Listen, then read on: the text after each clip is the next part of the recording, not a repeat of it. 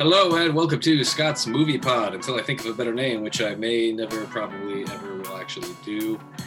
We are here to discuss movies, the reasons why we love them, for better or worse, and all the reasons why we like them, just because a lot of people like to shit on movies, as I like to say. But that's not what we're here to do. We're here to talk about all the reasons we like them, even the movies that some people don't always enjoy. This movie firmly sits on that line because it's one of those movies that people either love or hate, even though it's like a masterpiece classic. Right. With me today, before I get into that, I have Kristen Hansen, a screenwriter, actress, friend, a sometimes director, right? You definitely direct. I definitely actually direct more these days. Yeah. Yeah. A lot more directing. Kristen is here to discuss like I said, a cult classic. Which film are we here to discuss today, Kristen? We are here to discuss 2001, A Space Odyssey. Yes. It's 2001, A Space Odyssey by Mr. Stanley Kubrick, director and writer, and with the novelization of Arthur C. Clarke that was happening alongside of it. That's about as much as I know behind the scenes. Yeah. I know there's such a great history when it comes to this film. I think that's kind of exciting. You know, it was with Clarke, you know, being like this kind of abstruse writer, and you know, and the movie production side pushing Kubrick to go like, hey, just go talk to him, you know. Just go figure it out. And then they transpired, and they did this amazing film. They kind of did it, you know, together. Kubrick kind of, you know, pulling in the reins here and there as he does, because he's such a masterful, you know, storyteller. But just the history of this film is just so cool, and all the components coming together, it just amazes me. Absolutely. And you know, no computer generation. Everything is models and done through special equipment, rotating sets. I mean, it's just incredible of its time. So hell yeah. I agree. I keep saying I've been getting better at this, but my first bunch of them, I keep leaving out the synopsis, which I like to read, because sometimes they're spot on and sometimes they're just like, well, that no wonder the movie people did like. So the synopsis for this is: after discovering a mysterious artifact buried beneath the lunar surface, mankind sets off on a quest to find its origins with help from intelligent supercomputer HAL 9000. Which is true, but if that's how you go into the movie thinking that's what the story is going to be solely about. Right. That doesn't happen until what, like, and maybe, oh gosh, HAL is used like at least an hour in. I was going to say, I'm not sure if it's before the intermission, because that's a thing they have, which I forgot about entirely. It is before. It is before intermission. Yeah. Because I believe, HAL is definitely before intermission. Right. What happens during intermission is, I think he might, what is it? He's the killing of HAL definitely happens after intermission. Right. Yeah. I feel like I know. But HAL is pretty cool. I mean, like, I don't know. My favorite scene in cinema is in space. I mean, the whole thing to me is like, as a filmmaker, I think there's just so much complexity to the human condition and our soul, and I mean, it makes me want to cry. But I just love this film so much because I think it echoes, and he was inspired by, you know, Homer's Odyssey. That's where he got pretty much the name. He got into gods, and this film is about a god or gods, right? The monolith. But to me, it just represents the beginning, the middle, and the end, and then the evolution of it. You know, the start of it all over again. And to me, that's just so beautiful. I mean, anyways, to me, it's an epic masterpiece. I agree. I definitely agree. And that's honestly like a good way we can segue into, because we often do this. Like, I have my structure, you know, you've seen my structured questions more or less. And I never go like, okay, question number one. We just kind of like work our way through it conversationally. So the thing we usually start out with is just like initial thoughts on the movie versus like your first time watching it, if you can remember, versus like your most recent viewing, which for me is like right before this. Wait, you watched it right before this? Like last night and this morning before my meeting. Yeah. That was the first time you saw it? No. Like not the first time, not the first time. That's just like, I always like to rewatch right before I do the recording. So I have like a fresh perspective. Right. I actually watched it last night too. Rewatched it again. Yeah. But I mean, if you're going to bring up the first time, I watched it pretty later in my life. I watched it 8 years ago. Sure. And right. I wasn't 8-9 years ago. I wasn't a filmmaker yet. I was an actress. I'd gone to New York. I did, some off Broadway. I did that thing. I wanted to be a Broadway actress. Came home and started dating a filmmaker. And he opened my eyes to all this cinema. I mean, incredible stuff that as an actress, I just was like, I want to be in that, as opposed to just, I want to make that. Yeah. But I remember he handed me a headphones and he was doing something and he's like, have you ever seen Space Odyssey? I said, no. Hands me headphones. He goes, go watch this by yourself. And he put it into his computer and I'm listening to it. And for the first time, I went, this film is me. Like, this film describes me as an artist, my insides, what I have to, everything. And I wanted to make films after that. That was the moment. Nice. The moment that I decided I was going to be a filmmaker was watching Space Odyssey. So that's why this film is so important. Yeah. That's huge. Definitely. Okay. Awesome. Yeah. That's a great first perspective on the movie for sure. I know, like, my first perspective, the first thing I can remember seeing it, I never saw it all the way through until I was much older. I saw pieces of it as a kid, I remember. And, seeing pieces of this movie out of context, you're good, basically. You can see it in almost any order and be fine. But I saw, like, going through the monolith, the wormhole, as it were, as a kid for the first time when I think I was like 8. I just remember going, wow, this is wild. This is cool. Look at all the colors. I didn't think that much about it. But as an adult, especially in this last rewatch, it's like, Jesus, holy shit. What a sequence. There's just so much to contemplate through there. That's kind of like, that's a good comparison just generally from the first to the most recent is, oh, wow, cool, a space movie. And then the more you watch it, especially as an adult with your own understanding of things, you're just like, this is like, wow, this is a journey, just a journey in itself, start to finish. Every single piece of this is like well-crafted and artfully made to take you on sort of a deep dive into your own soul and mortality while also experiencing this cosmic journey. It's pretty wild. Right, I agree. And Kubrick set out, he's like, I really wanted to make a film about, I mean, it encompasses so much, but definitely it's, humans' relationship to space and the beyond. And I don't know about you, but this definitely during this quarantine, I got heavily into space and wrote like a paper on the solar system, like just because I just got into it.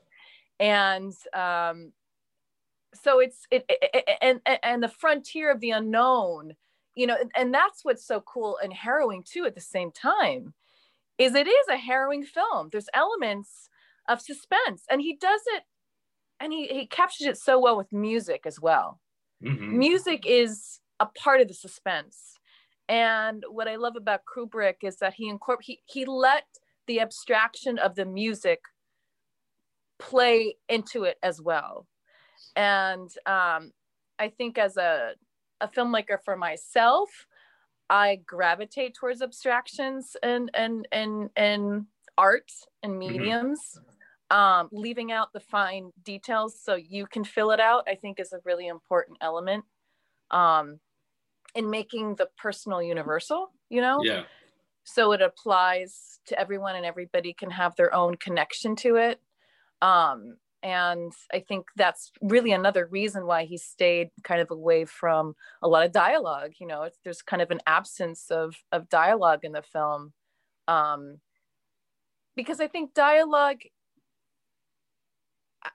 you know, dialogue is interesting. I had a teacher say once, you never know what you believe until you say it out loud. And by using dialogue and saying things, it makes things concrete. And I think the absence of it plays into that subconscious element of what it can be. I could agree with that for sure. Ambiguity can be really, really helpful, especially in storytelling, just because, you know, the stories are an experience, and whether we're the storyteller or the person experiencing the story, that experience is always going to be a little bit subjective. So leaving it a little ambiguous makes sense. You know, everybody's going to have a different sort of take on it or a different experience of the entire thing, period. So right. I agree. I think ambiguity is super helpful to play into your stories because it allows people to create some of it themselves, essentially. Yeah. And yeah, that's awesome. That's like a good way to segue into just like generally what we liked and why. Just anything we liked and why did we like it? You know, I like the evolution, the concept of the circle. If you watch it, you know, you pick up a lot of the qualities of a circle. Mm-hmm. Obviously, I was reading up on the monolith, the alien monolith. They actually wanted that to be a pyramid at the time. Mm-hmm. And then they were going to do it in plexiglass, but the thing was actually taking too much time to make. And so they also went to Carl Sagan and they asked him, you know, what do you think about alien life? How would it appear?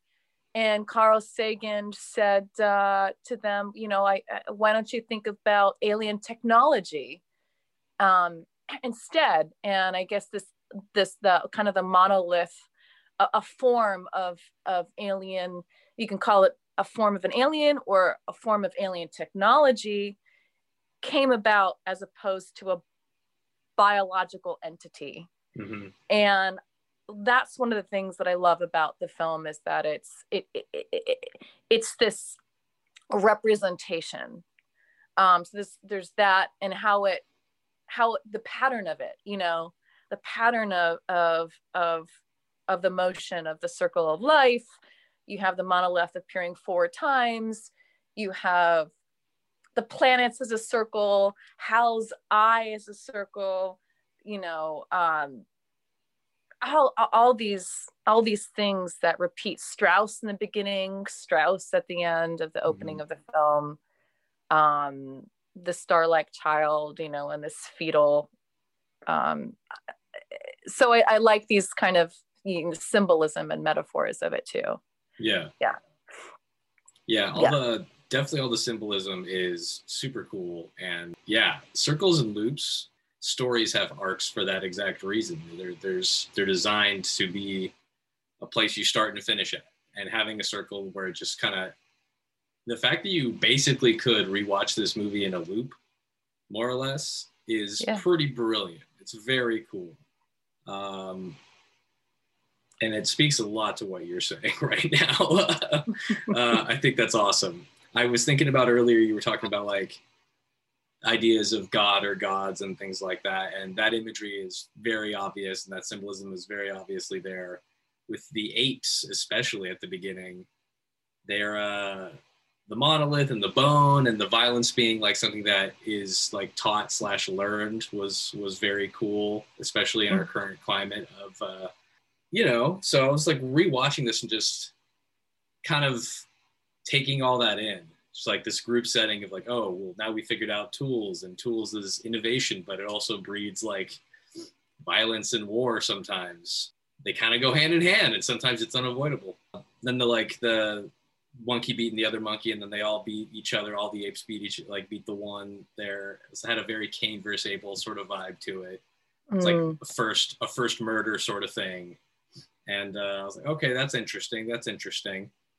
And then they launched the bone, and now we're in space and all that. I was like, okay, this is like the symbolism is very heavy, and it always kind of was, but it's just kind of interesting to like look at it through that lens the whole time and see some of the stuff that's like was going on at the time is still going on today, and how much that is like still terrifying to think about. It's like, shit, man, we haven't gotten that far, have we? Yeah. That was also one thing, looking at all the way the sci-fi was visualized. I was like, this is supposed to be 2001. Right. We're nowhere near this. Right. I know. We took a wrong turn somewhere. He was a little bit ahead of his time, I guess. He had bigger thoughts. He thought we'd get a lot further, maybe. Yeah, and the fact that it's called 2001 and barely half the movie takes place in 2001 is kind of funny. Yeah, it's like that's where our story, our Odyssey, technically starts in 2001, but not really, because time is irrelevant. Yeah, time is irrelevant. Yeah, time is irrelevant. Yeah, it's definitely a concept of time too. Yeah, for sure. That's wild. The ending of the film is always like, what? Because it kind of, linearly it makes sense. You can really kind of follow a story, and all of a sudden, when he goes to Jupiter and he gets sucked into like this, almost like a vortex when he approaches Jupiter, right? And the monolith kind of shows it, and he gets sucked in through time and space. And I was reading up about, Kubrick and how he said, the whatever he gets sucked into like the power of these gods. We never really see them, gods, right, whatever they are. And his concept is that he then becomes almost like a victim, like stuck in a zoo towards the end, living his life and watching himself grow older in the concept of maybe minutes, and then finally he dies, and the gods, basically kind of cast him off as like this kind of superhuman, out into the world, possibly going to help mankind on Earth or whatever, in this floating fetus, above. Yeah. It's interesting that I finally read that interpretation, and I never really, I guess I got that. I get it. It supports that. But to me, it was like not specifically ordained to him, that experience of being this reborn of, I don't know, this floating baby. I thought it was just kind of our own soul looking out at Earth, and I don't know, all of it's, I don't know, but I thought that was kind of interesting, this concept of gods watching us and participating in the kind of like their zoo experiments, as you said. Yeah, definitely. Well, I like that idea a lot, actually, because the whole zoo aspect is very interesting, and playing out like the whole sending the human baby to like Earth, to a superhuman baby to like help Earth kind of thing. It's like, okay, well, yeah, there's again that play on the god and like a savior being sent down sort of thing. I was like, okay, that's interesting. Making it an astronaut, I can vibe with that. That feels realistic to me. Right. Who's of pure intention, right, exactly. That's always important. He's tested with Hal and things like that, which he tries to save his buddy like at all costs, and then he can, and he still tries to bring his body back, and then when he can't do that, he works around it. But right. But yeah.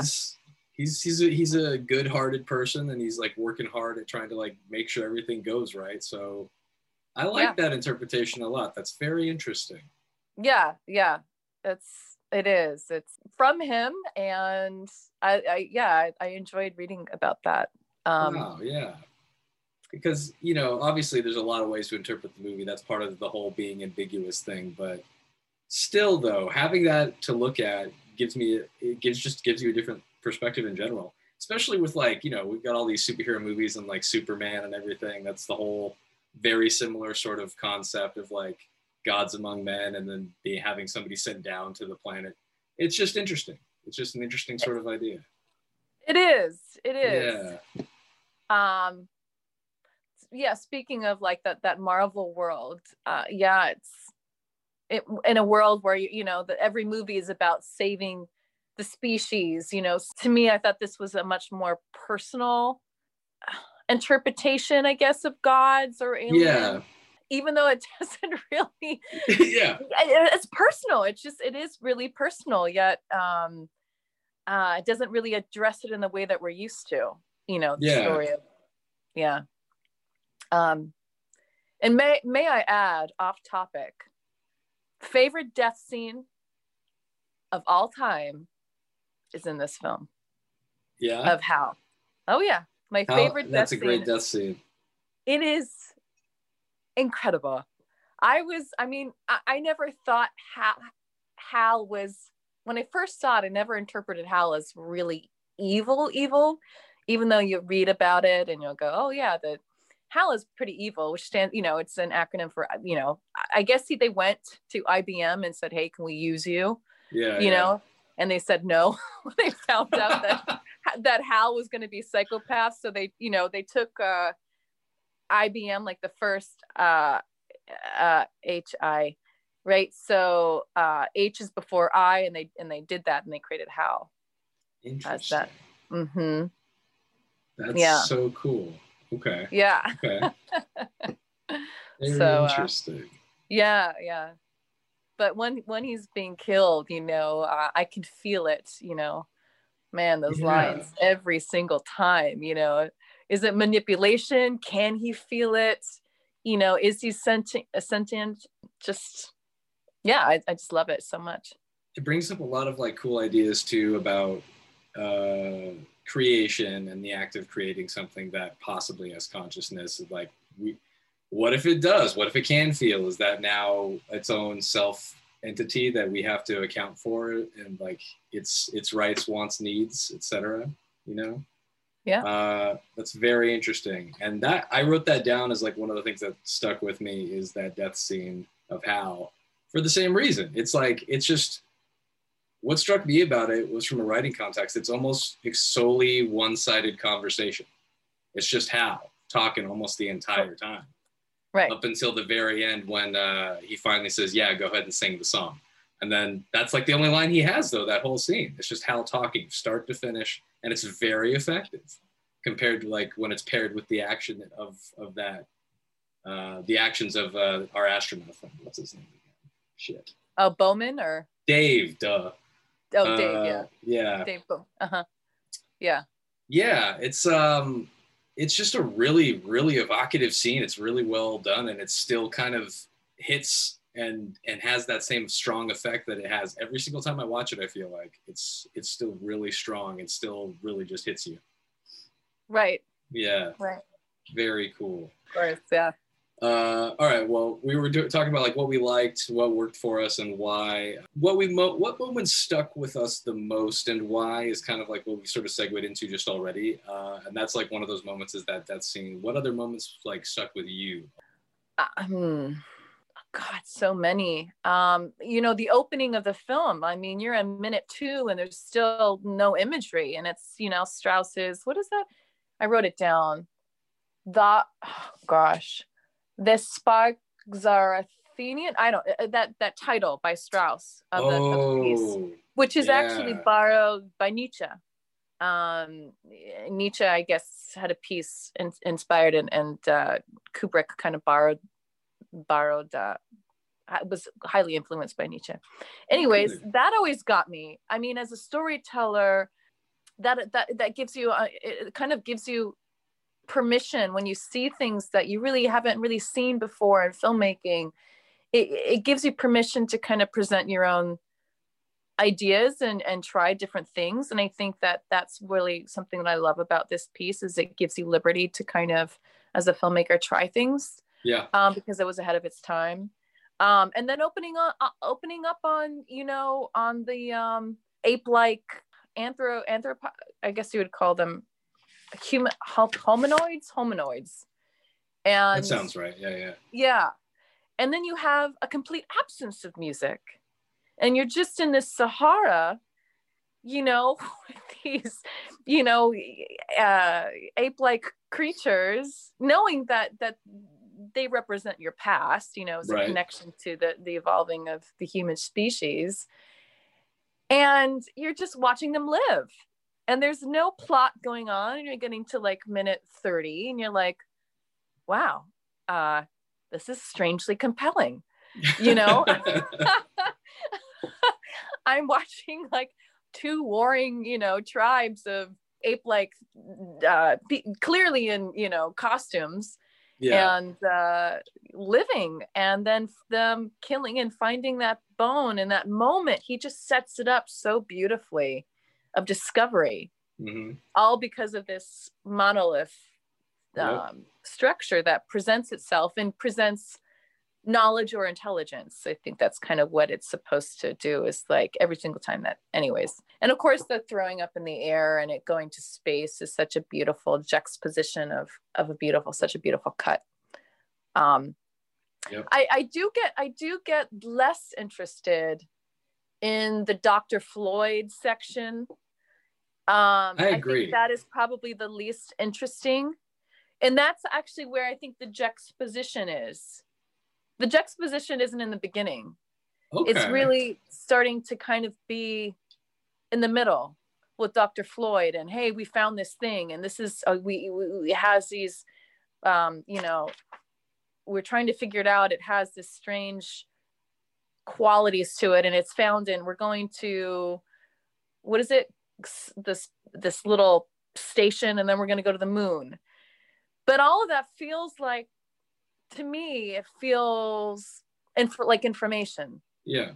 I mean, and you have to fill that with interesting stuff. You know, you have the rotating of the woman, and she's like kind of rotating, and does the pen grab, and you have all these space, you know, anti-gravity shots, which are kind of beautiful, and the, you know, representation of Dr. Floyd checking in on his daughter, and you have that technology, and but it isn't, to me, it doesn't get interesting again really until they go to the moon and their astronauts surrounding the monolith, like you had the apes surrounding, and again, like you know, echoing that, and they're all, and then the sound, and then a deafening decibel of sound that I loved.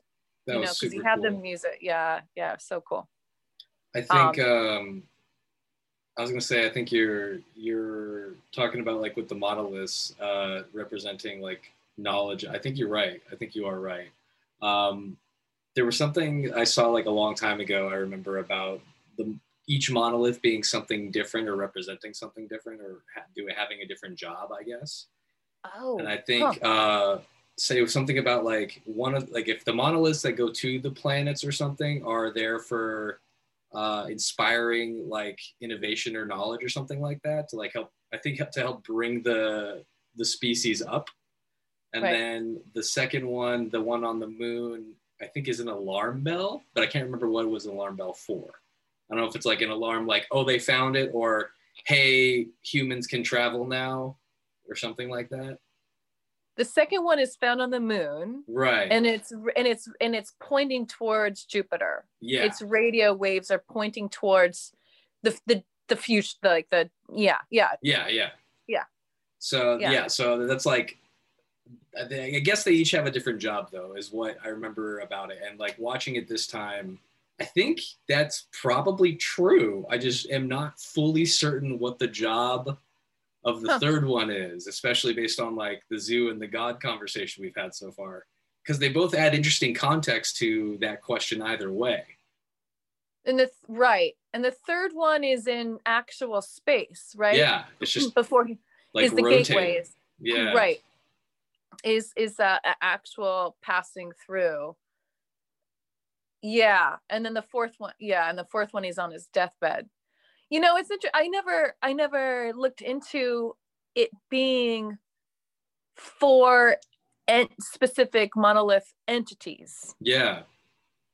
They look the same to, you know, I always figured it was, I always thought they were the same thing. The same, you know? I thought it was like literally the same one. Like the one on the moon is the one that was on Earth, is the one that's in space kind of thing. But then I realized, oh, that's not it. Well, I mean,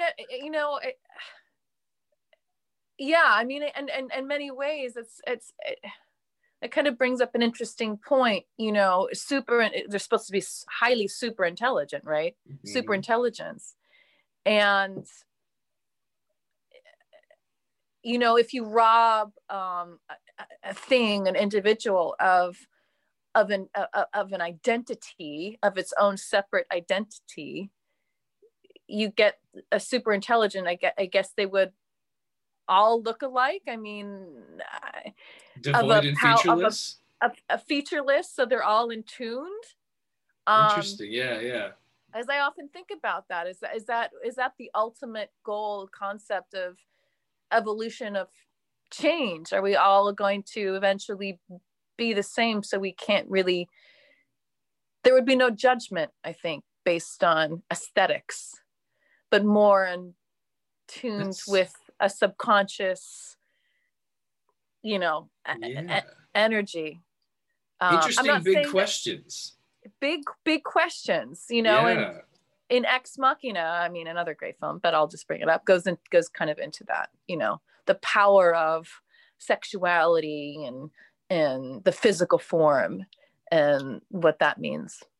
Yeah. But if you rob that, then you have just what's on the inside, right? Or what that thing is really capable of intellectually, or I don't know. It's kind of cool.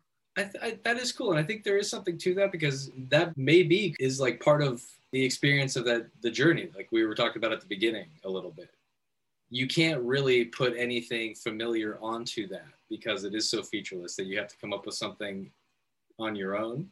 So it lends to that ambiguity. It lends to the like experiencing the journey as a solo thing. And the fact that like you were told to watch it by yourself, I think is perfect, because watching this with an audience would only be like, whoa, amazing during the big spectacle moments. But otherwise, it's going to be such a quiet affair, and people are not good at quiet. And that's part of this, is like you have to sit in the quiet with your own thoughts in space and like really think about shit, which I love. But I know, most people can't like sit still for 5 minutes without looking at their phone or being influenced by the person that you're sitting next to watching it, checking in on them. What are they getting from it? Am I getting it? Yeah. And I think that's really, sometimes it's so great to go watch, especially a movie like this by yourself, and pick up information as opposed to be at the disposal of someone else's opinion. Like, don't be, oh, this movie is kind of cool, I don't really get it. And then the person next to you is like, no, this is what's going on, and yada, yada. You're like, oh, now I get it. I'm interested more. You shouldn't have to do that. The whole point is, write it out on your own so you can experience it and really have to think about it. But if you're not ready to sit down and think and really think about like all those big questions for, God, 3 hours, this movie? I think 2 hours and 39 minutes or something. Yeah. That's so fun. Like for the 60s, that getting an intermission makes sense, because I'm like, man, we release movies like that on the regular now. Yeah. No intermission, just deal with it basically. Plus, the credits and the trailers and all that. So yeah. Wild. Talking about movies that have a lot of ambiguity or pull up or kind of call on big questions are always really interesting and a lot of fun to me, just because you can interpret so much or kind of infer whatever you want, but there are things that I think make more sense than others, obviously. Right. That's a good way to move into like any personal highlights. We talked about like what stuck with us the most, but like any other personal highlights, just like really little things. It could be anything. Like personal highlight for me, for example, is you were talking about the pen thing. I love that pen thing. It's just like floating through the air. That's still a personal highlight, because I just go, man, I know this is probably like a string or something, but it looks cool. The effect still works all these years later. I love it. I think it's so cool. And then another personal highlight, you already said it, the opening. Just the whole opening of the movie is just so sweeping and dramatic, and like this overture of crazy music and slow imagery. that is beautifully paired together, I think, and is kind of representative. Yes, of of the like the whole movie though, because there's just so much of it that is that way, and it kind of, if you think about it, it's like setting you up for what you're in for, almost off of that, and I love that. So those are some personal highlights for me. But yeah, personal highlights from the movie, specifically on performance, moments, set pieces, story, costume, anything and everything. God, I mean, I could go on and on and on because I love this movie so much. But I'm in love with that revolving shot of Dave when he's running and working out, man. You know how it just cuts to that, and he's just kind of like just so good. Yeah. You know, and I just love how they represent Hal as this circle of red, you know, this image of like a red eye. I'm in love with that, you know. As far as acting, I love the guy who did Dave. I love his performance. I thought that it was really, really interesting and grounded. And my thoughts go sometimes to like, oh, I wonder how Kubrick directed these actors. There's a great scene in which, you know, he's in an interview. he's in an interview with his friend. Do you remember this? And it's kind of like broadcast. And he's like, the guy's like, hey, so what's it like to be an astronaut? And they both go to like answer the question. Yep. And Bowman turns, he's like, and then he turns back and he addresses it. And I often think, I was like, I bet you Kubrick told him, his scene partner, you know, like, just go ahead and answer and you know, and forcing the other person to be completely caught off guard, Bowman to be completely caught off guard because like, oh yeah, okay. But I just I'm in love with that arc, that story of Bowman as being, you know, being in that predicament to save the lives of, you know, the people on the ship, the scientists, his friends, and himself. I love the vortex, you know, of the light of going through. I mean, that simple imagery. It goes on a long time, and I read that Kubrick actually had never done any drugs, neither had Clark done any hallucinogens, I guess. So they went and they interviewed a whole lot of people who had, and a lot of comments were like, yeah, if you just did it, it would be a lot shorter of a sequence. But and then I love the Victorian quality of this zoo, you know, the kind of a representational idea. I'm always fascinated with that. I'm actually writing something right now in terms of aliens or AI, kind of what their idea of a human existence is. Yeah. You know, the tapping into, oh, what would they like? Or what would appeal to them? And I really love the fact that they set it in this just abstract Victorian cage, you know, filled with godlike statues and like images, and then I think in the moment when the monolith appears and he breaks the wine. Do you remember that part? The glass breaks, and it kind of cuts to him dying in bed. And you're right, yeah. And I think that's really cool. Like the physical manifestation of the glass breaking is the body kind of dying. Yeah, and then really he starts pointing. And I wish I could take the credit for this, the pointing, but then there's the monolith standing over. But that's could possibly be that Michelangelo, right?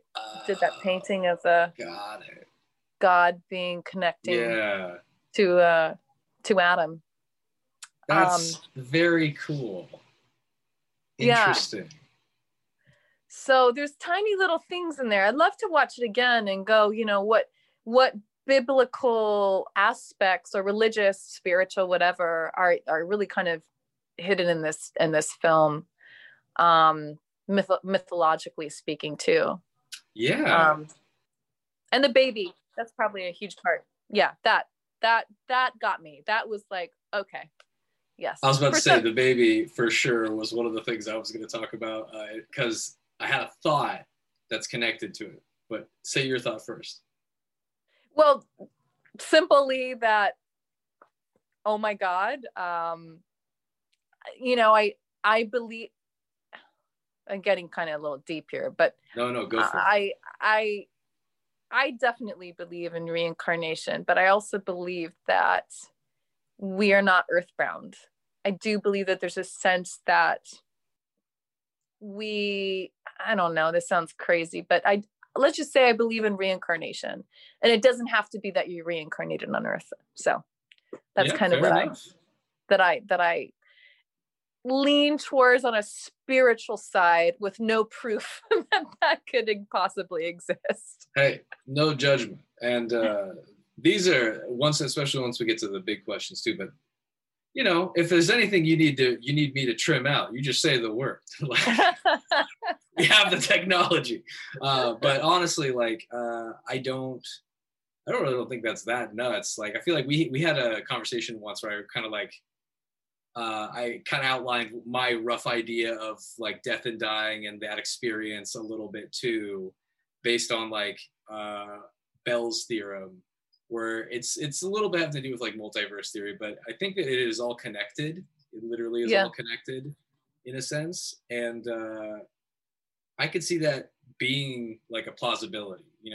We theorize that if there's other worlds, they would be on opposite sides of the freaking world or galaxy, possibly, that we couldn't travel to inside of 100 million years.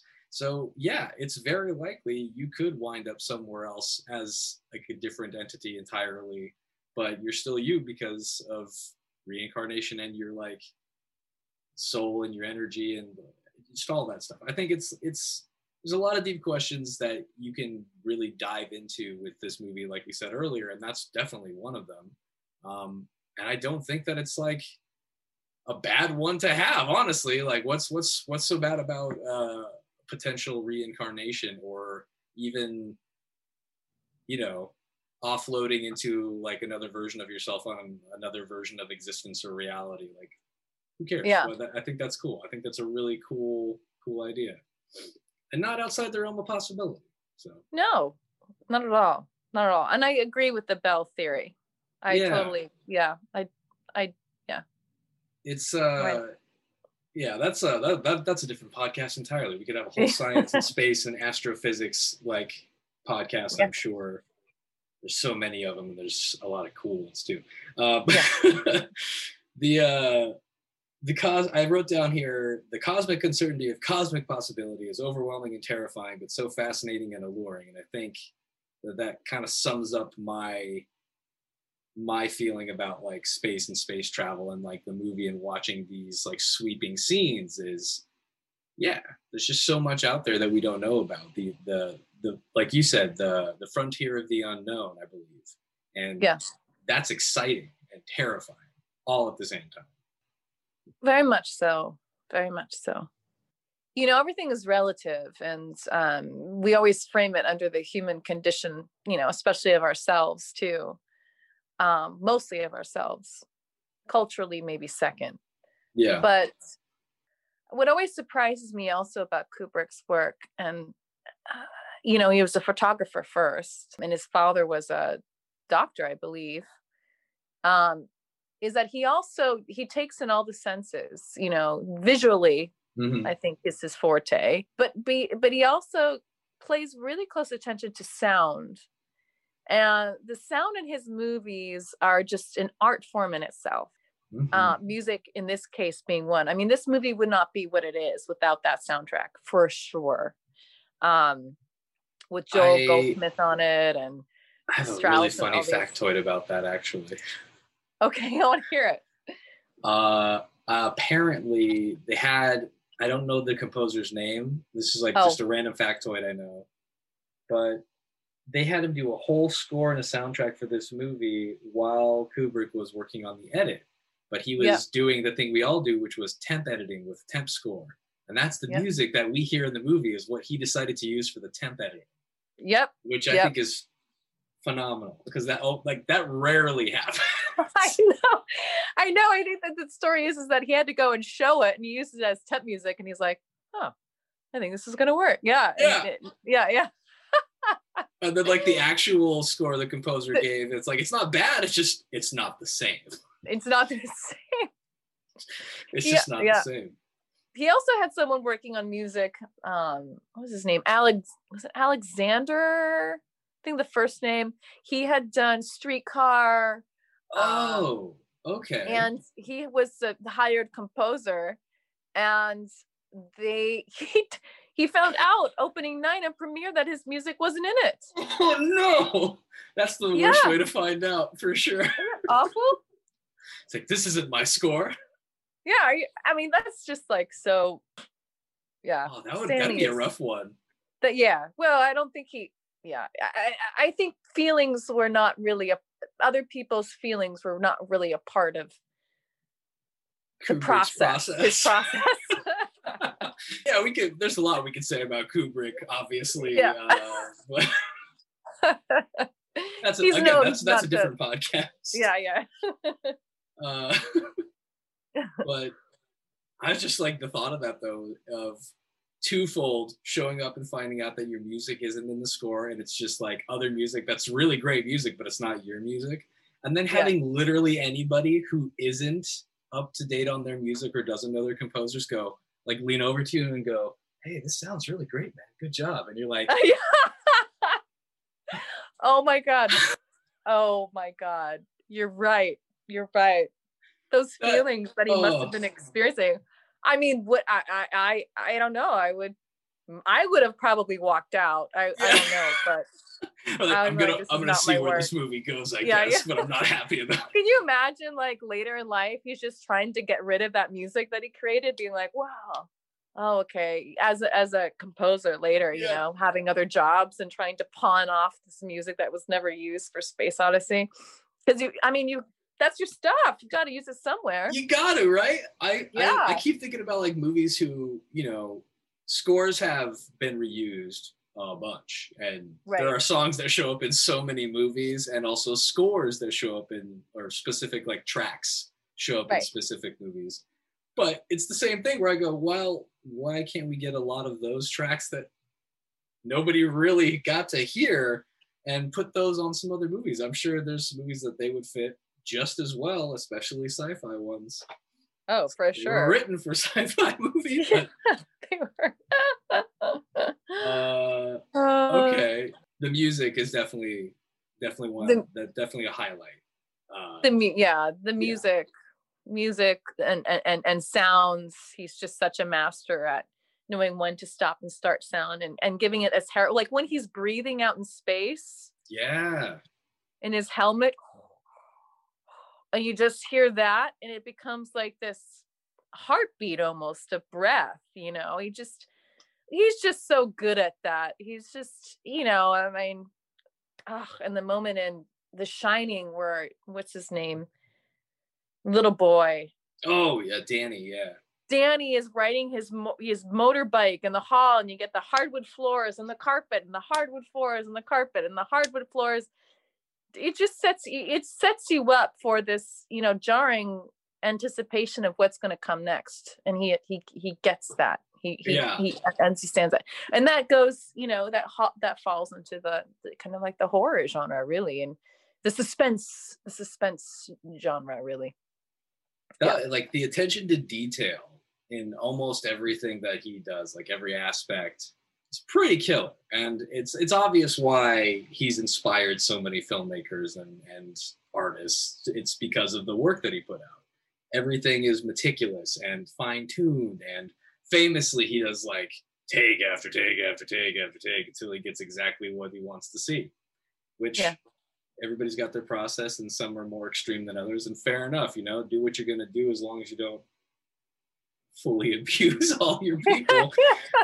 Again, different podcast, but I just think that meticulousness and that attention to detail, it comes through in the filmmaking, and because of those details, it's what makes a lot of those things stick with you so much. I feel like they're so easy to picture because they were so cleanly visualized and presented to you, which I like. Yeah. He had a lot of power back then in his own master way, masterful way. You know, he people believed in him. People saw his vision, and I think that's that's the quality that you have to have as a director, as a filmmaker, is people seeing your vision. And absolutely. Yeah. On a segue, there's a great documentary called Film Worker. I don't know if you've seen it. I have with not. Vitali. You should watch it. I'll check it out. I think his name is Vitali. I actually met him. I took Katie Oliver, my best friend. I took her to see Space Odyssey just about a couple of years ago when, at the ArcLight, the Dome. And Vincent Vitali, I think is his name, was there.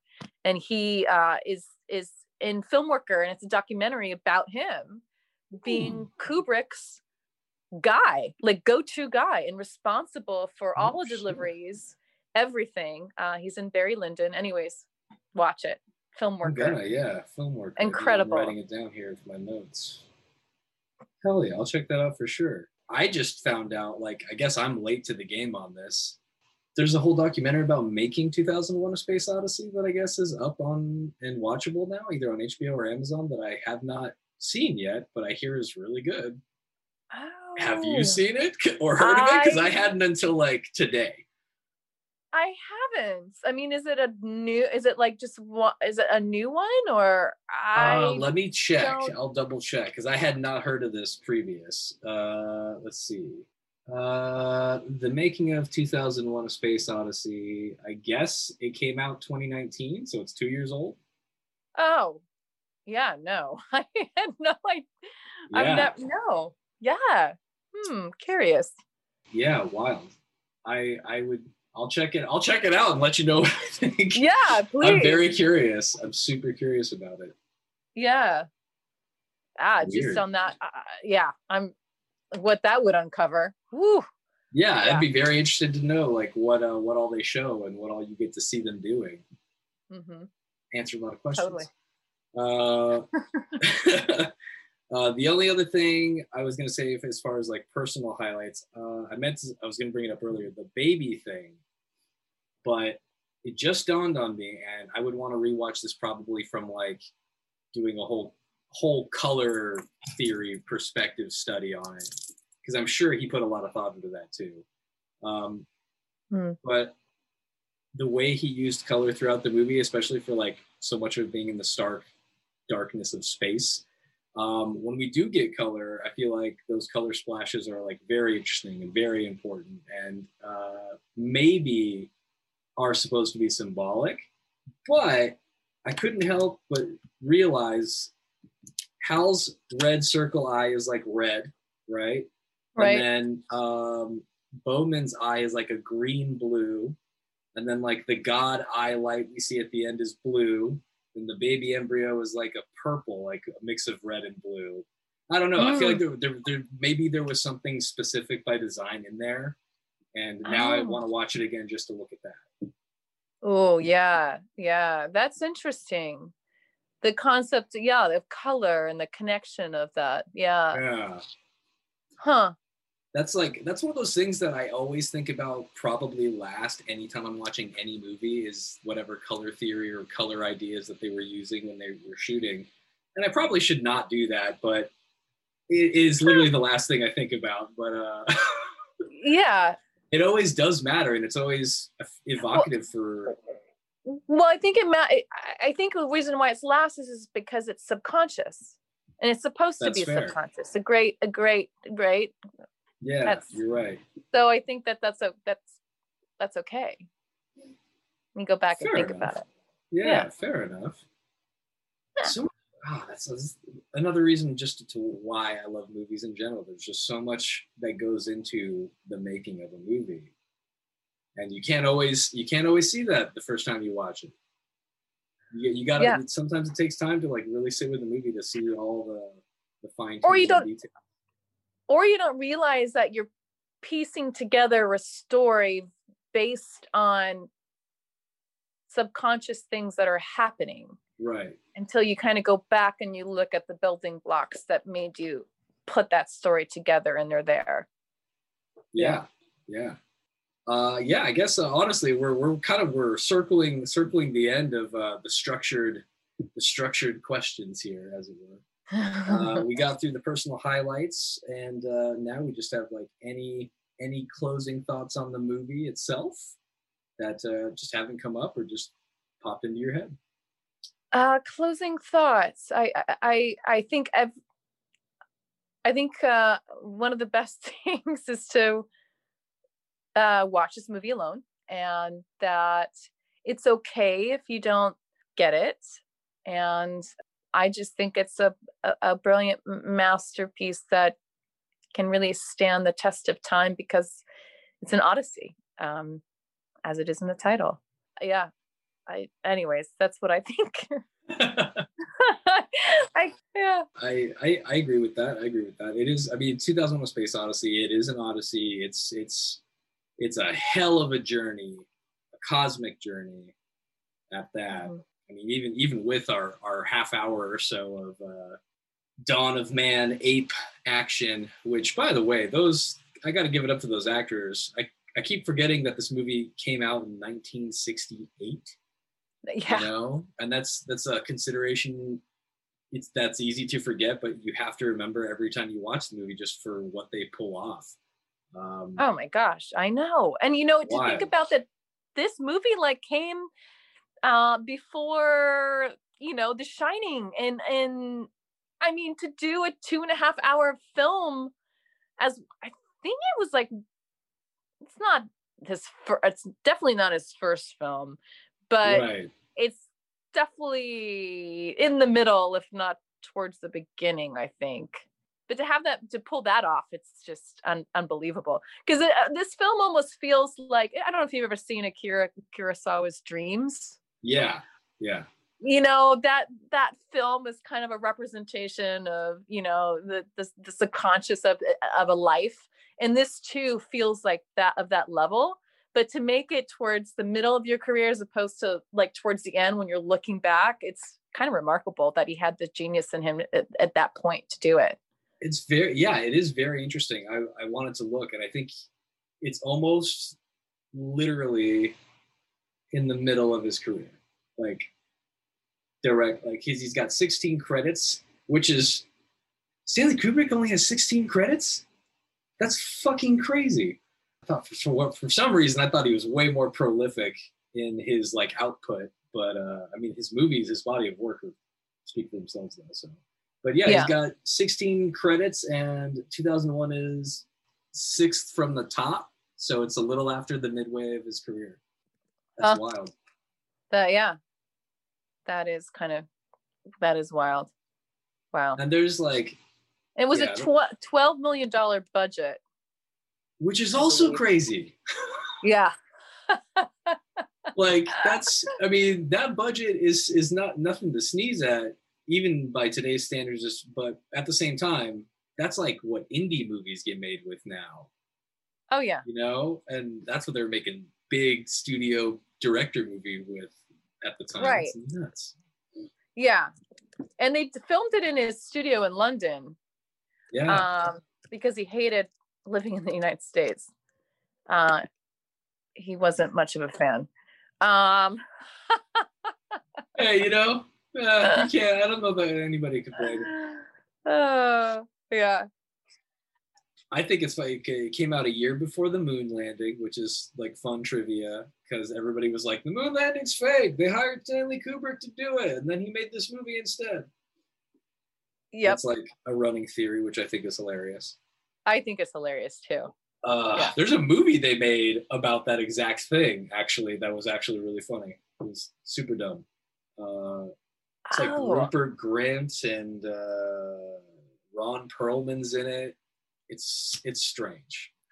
Oh, weird, huh? Yeah. Yeah, I know that was definitely, that idea was floating around, and there's nothing that really points to it. I know that he was Kubrick was heavily influenced by the idea of the moon landing. Yeah. And that he was doing his own research on that. But no. Yeah. And they bring that up in Filmworker too, by the way. Oh, nice. All right. Yeah, All right. that Cool. that idea that it was made by and then it was made by him. Yeah. No. Awesome. I'm even more excited to check that out now. Yeah. The last closing thought that I have on the movie as a whole is just that, like, it's haunting, it's gorgeous, it's fun, it's thought provoking, and it's a hell of a ride if you watch it. But it's not going to be like a thrill ride as much as it's going to be like a slow, sort of introspective, metaphysical journey, I would say, I guess. Yeah. Probably a spiritual journey, if anything. Yes. Agreed. And then other than that, my other closing thought is just that doing the void / the wormhole has captured imaginations for decades for sci-fi writers and sci-fi fans alike, and has definitely inspired a lot of shit that I've been working on, especially in recent time. But seeing that version of it visualized and like likening it to an acid trip, like you were talking about, and that's who they interviewed people. They're like, "Oh, tell us about your psychedelic experiences," and they're like, "They're not like this." I think that's fun and interesting, though, at the same time, just because even with the mathematical possibility of, let's say, a wormhole or an Einstein-Rosen bridge, it has occurred to me that I don't know that there would ever be one way to visualize that, because I don't know that any one person could properly visualize it, because I don't know that we would have the actual capability to perceive everything that would potentially be there. So I think wormhole visualizations are always interesting, just because it's like, this is cool to see what this person feels this would look like. Right. That's very true. Although I did read that almost everybody that they interviewed that had this psychedelic experience said that they were able to touch God. Which is very interesting. Yeah. And in the end, that's, him kind of reaching out is kind of a physical representation of that, I think. Yeah. Super cool. Yeah. Yeah. That was just like closing thoughts, just random things that popped into my head there at the end that I was like, oh, that's interesting to think about. Leave people listening with some things to ponder. Mm-hmm. And if you haven't seen this movie, like, it's not, like I said, it's not an action ride. It is a slow, suspenseful journey. But it's worth it. It's worth the watch. It's definitely a poem, I think. Yeah. That's a lyrical poem. It's a great way to describe it. Yeah. With characters coming in and out that equals the bigger picture, I think. Yeah. Yeah. Discernibly, like, a lot of people argue there's no real story or structure, but I fully disagree, and I think that's a fun thing to debate, honestly. So if nothing else, you can watch the movie for that and come debate me. Yes. Of course.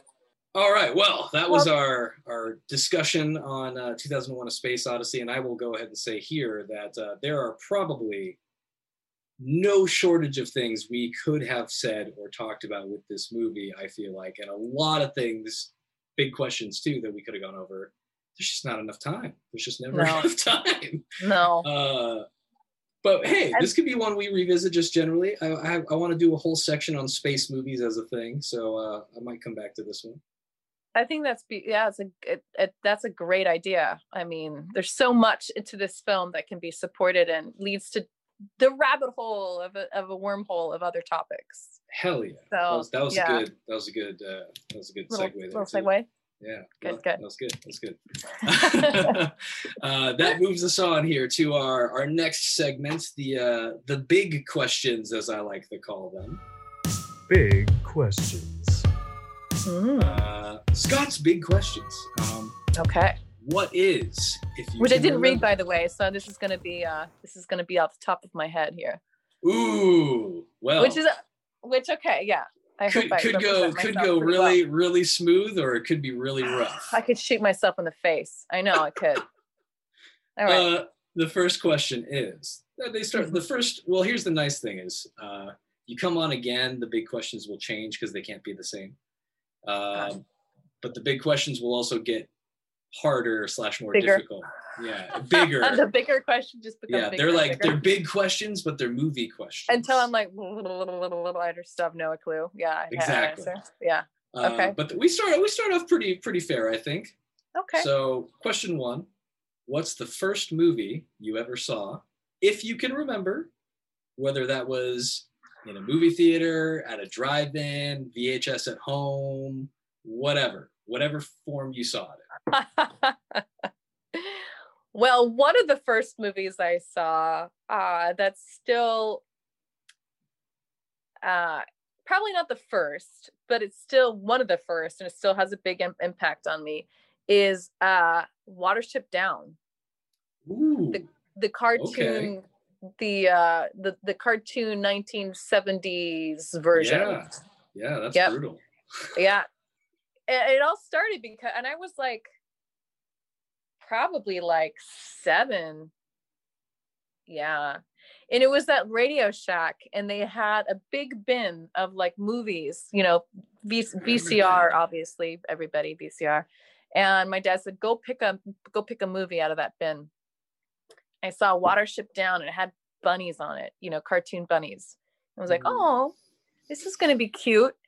And so my dad bought it. I don't think he had any clue, you know, what the story was. It just cartoons. Okay. And I remember putting it in and watching it, and went, oh. Yep. Or I went, oh my God, movies can be this dark. So that was kind of like one of the first experiences that I had a visceral reaction to. By myself as a little kid watching that That's film. So rough. That movie is so rough for kids. Oh yeah, but I got a tattoo. Oh, that's amazing. Yeah, it reminds me of my dad, and you know, and that kind of experience, and the Black Rabbit and stuff. So yeah, that's cool. All right, that's a cool connection to it, though. That's a cool connection to it. I like that. I just was like, I remember that movie, and that movie definitely was a bit of a traumatizing incident. You're just like, oh, cool. All the bunnies just drowned. Great. That was awesome. Yeah. Oh, I know. The bunnies drowning, blood. Yeah. It's like, oh, this is just bad. Okay, well, this is what we're doing. Yeah, but then the Black Rabbit of chasing after him and finally catching up and going, it's time. And yeah, I was just like, oh my God. Yeah. Impactful for sure. And very impactful. That's a good one. All right, that's a good one. Okay, so that's a solid first movie there. Okay.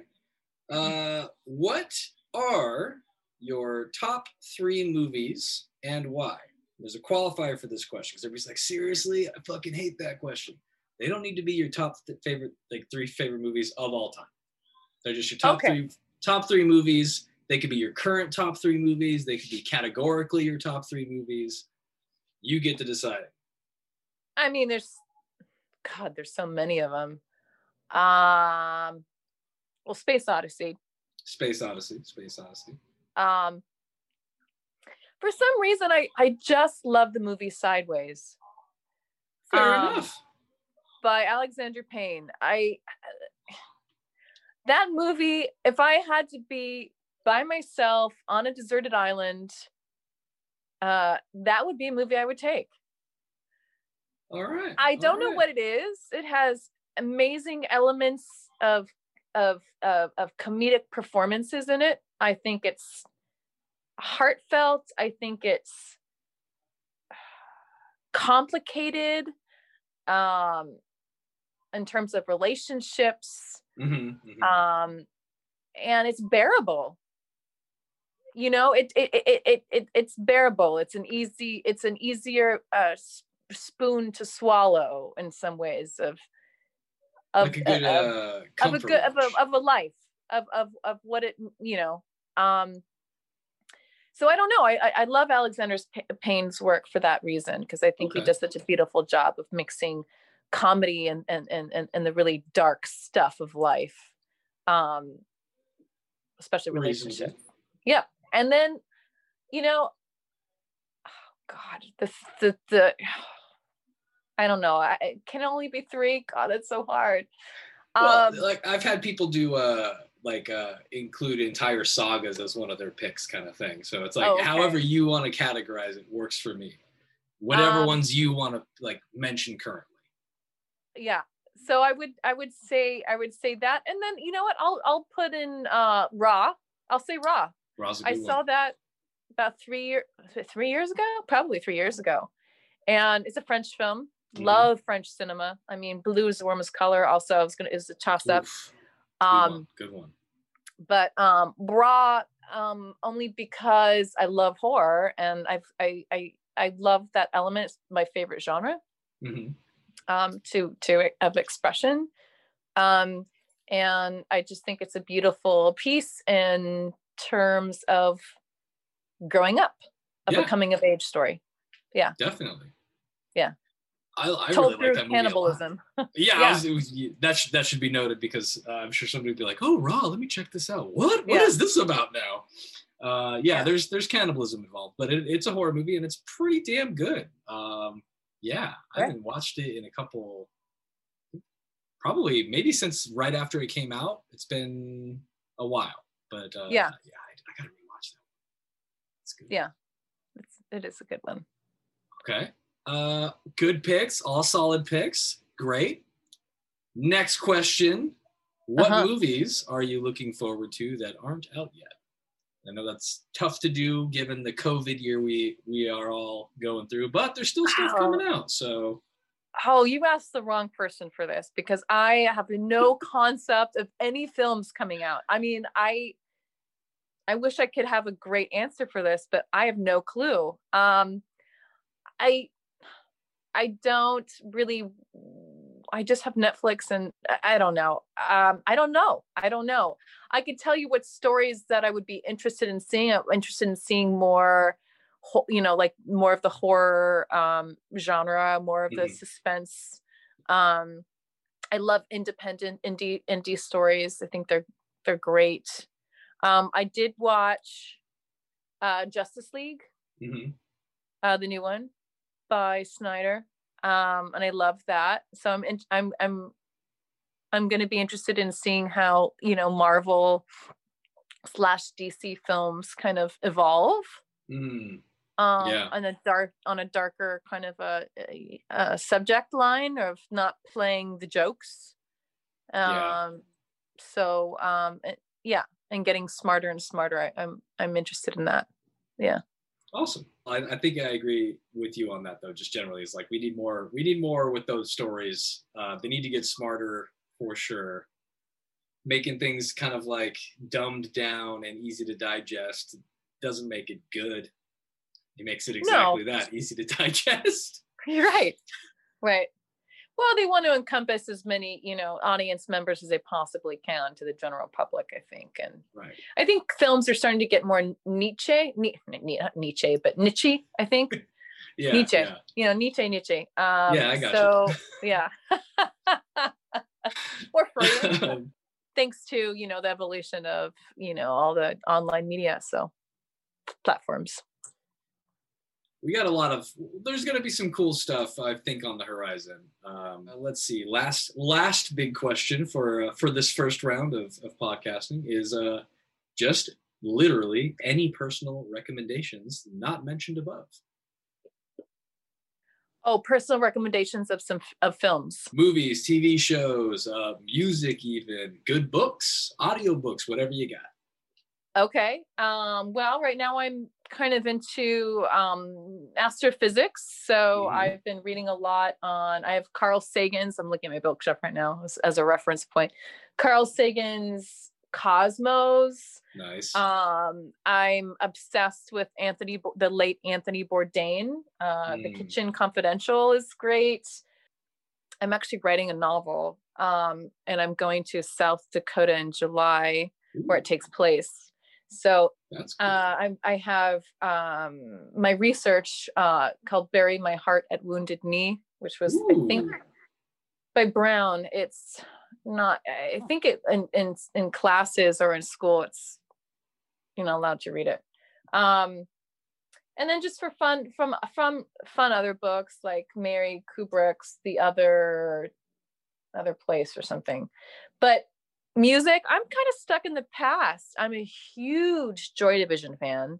Oh, sure. I'm a huge Cure fan. I'm a, that kind of those late groups. And in terms of cinema, I definitely, something about, the classics to me, The Graduate, specifically the ending of that film, there's just so much in that.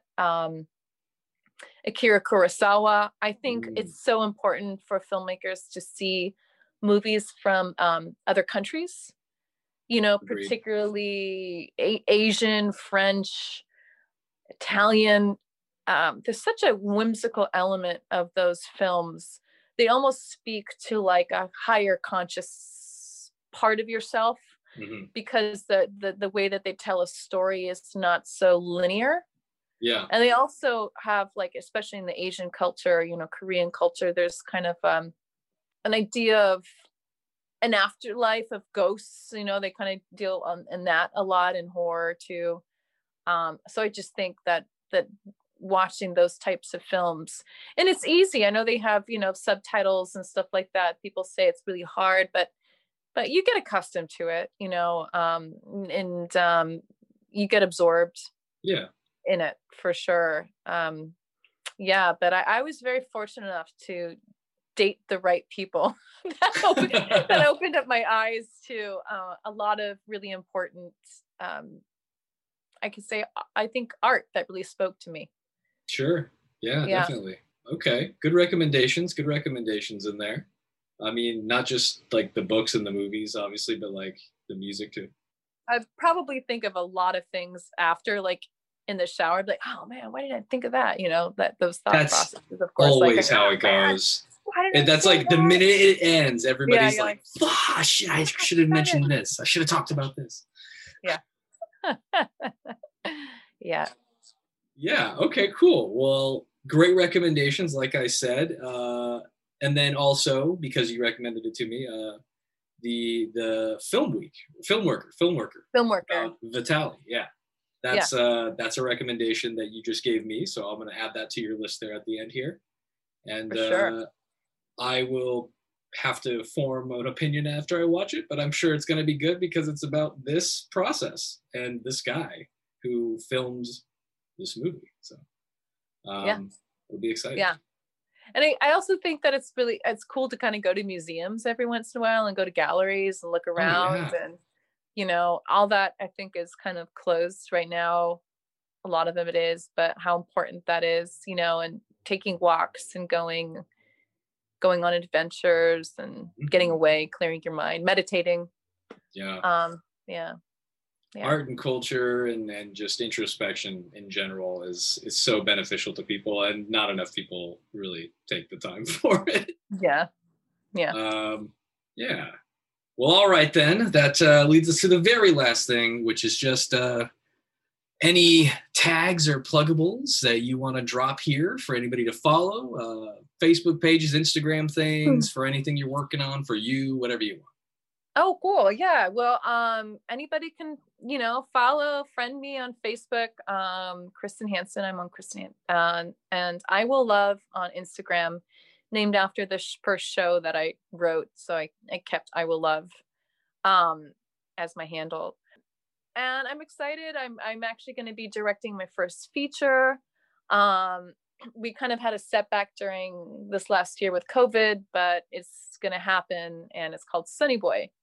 And it takes place in Oakland. So we'll be shooting up in Oakland, and we have an incredible cast attached to it. So there's that.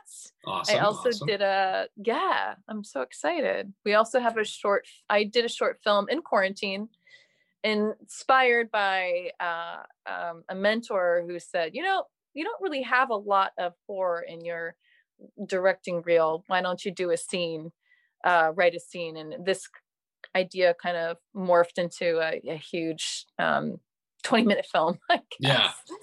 And Sticks and Stones. So that's, and it's last cut and doing music and sound. And I'm really looking forward to to putting that in the world and seeing where that goes. And yes, and then some, and also working on another project that just kind of landed in my lap about a couple weeks ago. So awesome.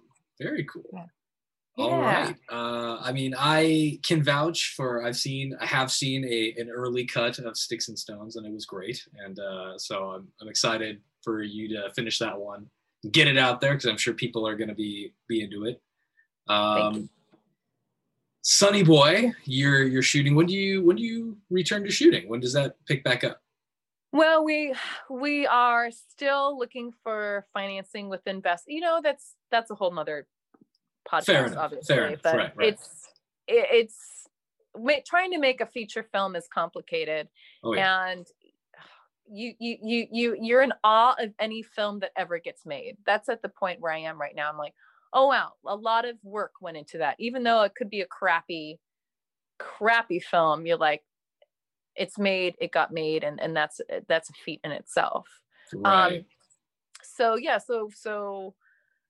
we have everybody kind of lined up. We have all our, most of our talent, and our department, all that kind of stuff. It's just now the logistics of it all. Yeah, I think we were talking about it. It's just the biggest hurdle. The biggest hurdle is often the money aspect of things, but in this instance, it's not even so much that y'all didn't get the money. It's that the new COVID compliance regulations are eating a shitload of the budget. Right, 100,000. So, yeah. There you go. For anybody listening, that's what everybody's having to deal with now. So, right. Yep. Yeah. Yep. Even still, you're getting out there and you're getting shit done, and that's very commendable, because it's hard out there. We all know how hard it is. We're all doing the best we can, and you're making strides. So everybody should keep an eye out for Kristen Hansen. She's dropped her tags just a moment ago, but it was at I Will Love on Instagram, I believe, and at. You have another one too, but I don't think we need to drop that one. Oh yeah, I started during the quarantine when I got really obsessed with space. It was Stargirl Facts. Stargirl Facts, yeah. Yeah, and anyways, you can reach me on that too as well. If you want to have some space conversations, you can definitely hit Kristen up there, and yes. I'm sure you will have some very interesting conversations and things to share. Yeah, space is, as we've said, super interesting. So we could talk about that all damn day. I might end up having to make like an entirely separate space podcast at some point. Yeah. All right. Well, that wraps it up here for everybody. Unless there's anything else you want to mention or say before we close out here. No, I just think it was so lovely being a part of your podcast. So thank you so much, Scott, for having me on. Thank you for being here and for coming on and entertaining the podcast and talking about this movie that you love and all the reasons why you love it. I really, really honestly do appreciate it. Oh. Yeah. Thank you. Thank you. Thank you. Thank you. All right, everybody. We're going to close out here. Thank you for stopping by Scott's Movie Pod until I think of a better name, which I probably won't ever actually do. Have a great, great day or night or whatever time you're listening to this. Bye. See you later. And that's the podcast. All right. Thank you very much for stopping by and listening to Scott's Movie Pod until I think of a better name, which I may never do. Special thanks to my guests for coming on the show and all of you for listening. Original podcast music by Weston Lee Ball. You can find them at lava_submersible on Instagram and Weston Lee Ball on Facebook. And if you like the podcast, do me a favor and just rate and review. Let me know what you think. Leave a comment, and maybe I'll read it during the show. Thanks again, and I'll catch you next time.